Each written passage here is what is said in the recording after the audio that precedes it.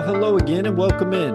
Wherever you are today and wherever you're listening from, I'm so happy to have you over to feast upon God's Word together.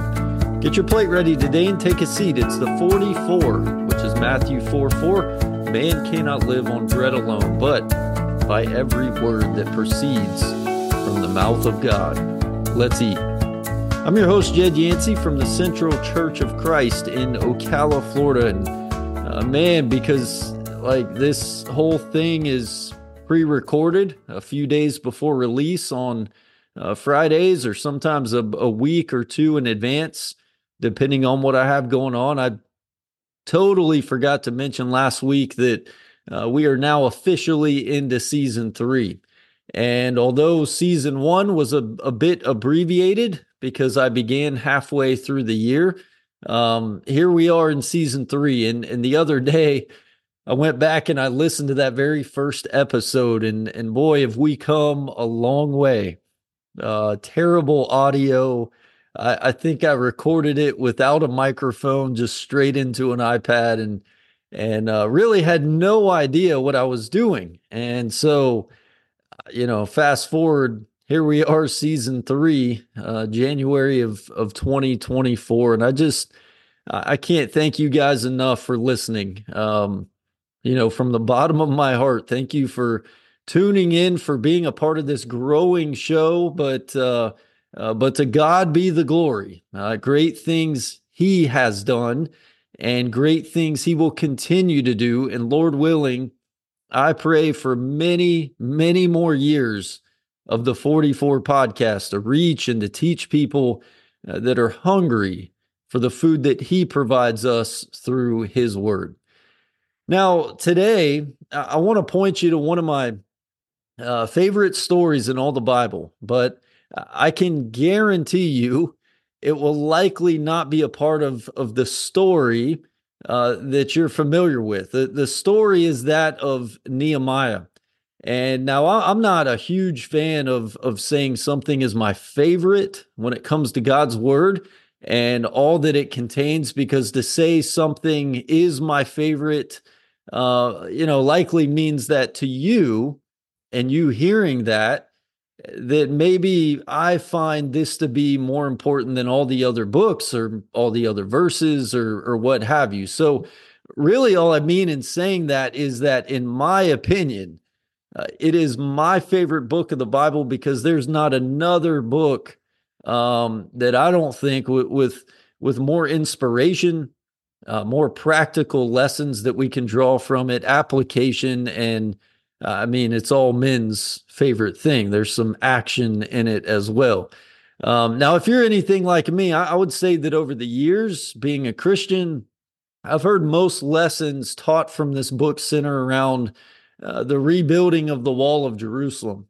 If you know the story, it was and still, it is a pretty phenomenal accomplishment that they rebuilt those walls. But that's not where I want to go today. It's something else, because after the wall is rebuilt in 52 days, the people, we find them and we can read that they're praising God. They worship, and then they pray in chapter 9. They set in place this agreement amongst themselves to go back to living the way God wants them to live. They're going to be obedient to Him. And then in chapter 10, we get the details of what specifically they've agreed to do. In chapter 11 and 12 lists out a whole bunch of names who have signed this agreement that they've made, this pact that they've made. And that's usually the next stopping place for folks reading this. If it's not chapter 6 where they finish rebuilding the wall, it's right when they come across the list of all these hard to pronounce names. But as you keep going into chapter 12 of Nehemiah, we read that all the people assemble on top of the wall that's been rebuilt. And what they're about to take part in is this dedication of the wall. Now, if you hang in there with me for just a second, let me take you back, because at the beginning of this book in chapter 4, we read that there were some enemies that lived in the surrounding areas of Jerusalem that not over just the 52 days that they were rebuilding, but for years, decades, hurled abuse at them, and fought against these people. And in the past, it had always been in those moments where they got discouraged and they quit the rebuilding, or they stopped doing this or that. And yet at this point that we're about to pick up with, it's done and that's over. They've overcome. And so as we go back to chapter 12 and this dedication of the wall, after learning and reading about the organization and the placement of certain groups of people like singers and leaders, and where they were going to be on the wall during this dedication, and whatnot, this is what the Bible says next. And on that day, the day of this dedication of the wall, they offered great sacrifices and rejoiced because God had given them great joy. Even the women and the children rejoiced, so that the joy of Jerusalem was heard from afar. Let me read this to you again, but from a different version, the NLT, which reads this way. Many sacrifices were offered on that joyous day, for God had given the people cause for great joy. The women and children also participated in the celebration, and the joy of the people of Jerusalem could be heard far away. Now, at first glance, there are really two things that I want to point out to you today for your 44. Number one, we learned that they're playing instruments and they're singing, and yet let me ask you, what was it that we read that was heard from afar? Like you go back and you think about these neighboring enemies, anyone within earshot of hearing from afar, what was it that they heard? Well, sure, they heard singing. Sure, they heard instruments playing, but this passage is super interesting and applicable because what was really heard from afar is described as joy. There is singing, and then there's singing with joy. There is living, and then there is living with joy. You see, you can see it, you can hear it, you can feel it, even from a distance, described as being afar. And you know what? It doesn't even require a collective group of people to project the joy that God has set within each and every one of us. You see, the second thing that I think is important for us to understand is that while we read of this great accomplishment of rebuilding this wall and now the dedication of it, these people are under some really depressing circumstances. Like they're faced with some of the most difficult times imaginable, and the circumstances surrounding them, like outside of this wall being rebuilt and restored, would not be the kind of circumstances that would necessarily incite what is heard from afar, which is joy. And yet, on this day of dedication of this wall, they made a choice. And what was their choice? Joy, exponential joy, heard from afar joy. So I want to ask you today, what is your choice? I mean, I'm not going to beat around the bush here.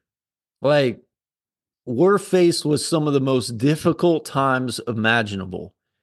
The circumstances that surround most of us are not good, and thought about too hard and too long are depressing.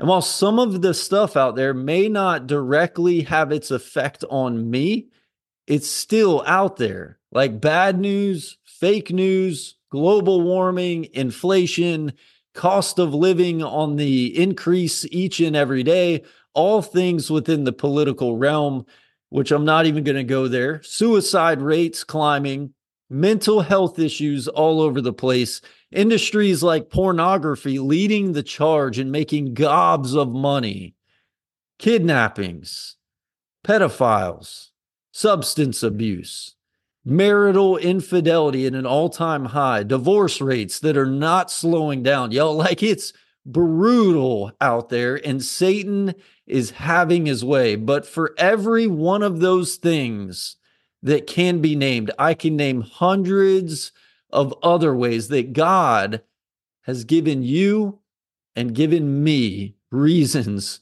for great joy. So which will you choose? What is your choice?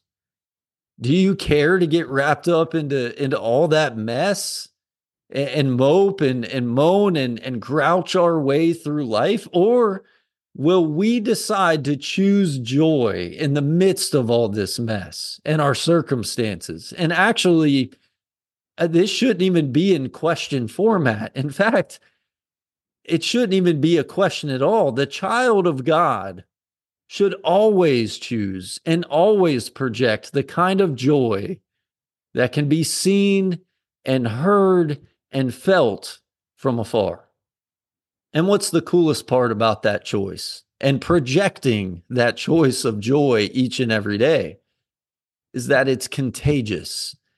Not only do we see that in this verse, but you guys know that to be the case in life. I was a teacher for 12 years, and for most of the time that I was in education, I was teaching a remedial reading class at the high school level. Like, name me a high school kid that, number one, wants to be in a remedial class in high school, and number two, name me a high school kid, a teenager that likes to read. Like, not just me, but teachers everywhere. One of the number one jobs that no matter what is going on in their own personal life, you got to bring it and you got to be happy and you got to give them joy, because Lord knows most of them don't get a whole bunch of it at home. From the second that they get off the bus, everything changes.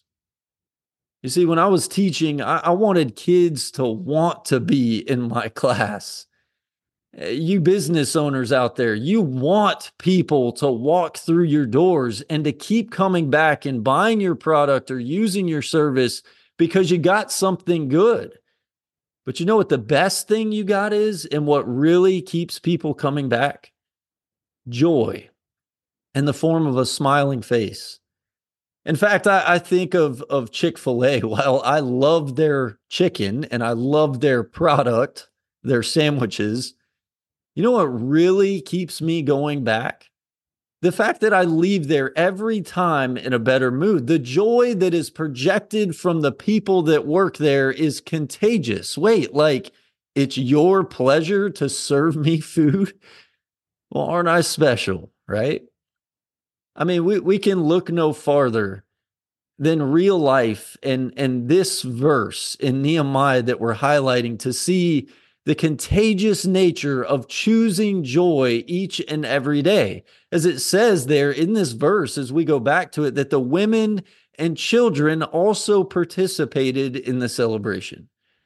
These women and children are under the very same circumstances, the very same bad and depressing circumstances and situations. In fact, I would suggest that even our kids today, even if they aren't old enough to know it yet, the future doesn't look so bright as it pertains to the things that surround me and the things that surround them or will surround them in the future as they age. And yet, my daily choice of joy for me and projecting that rubs off onto them.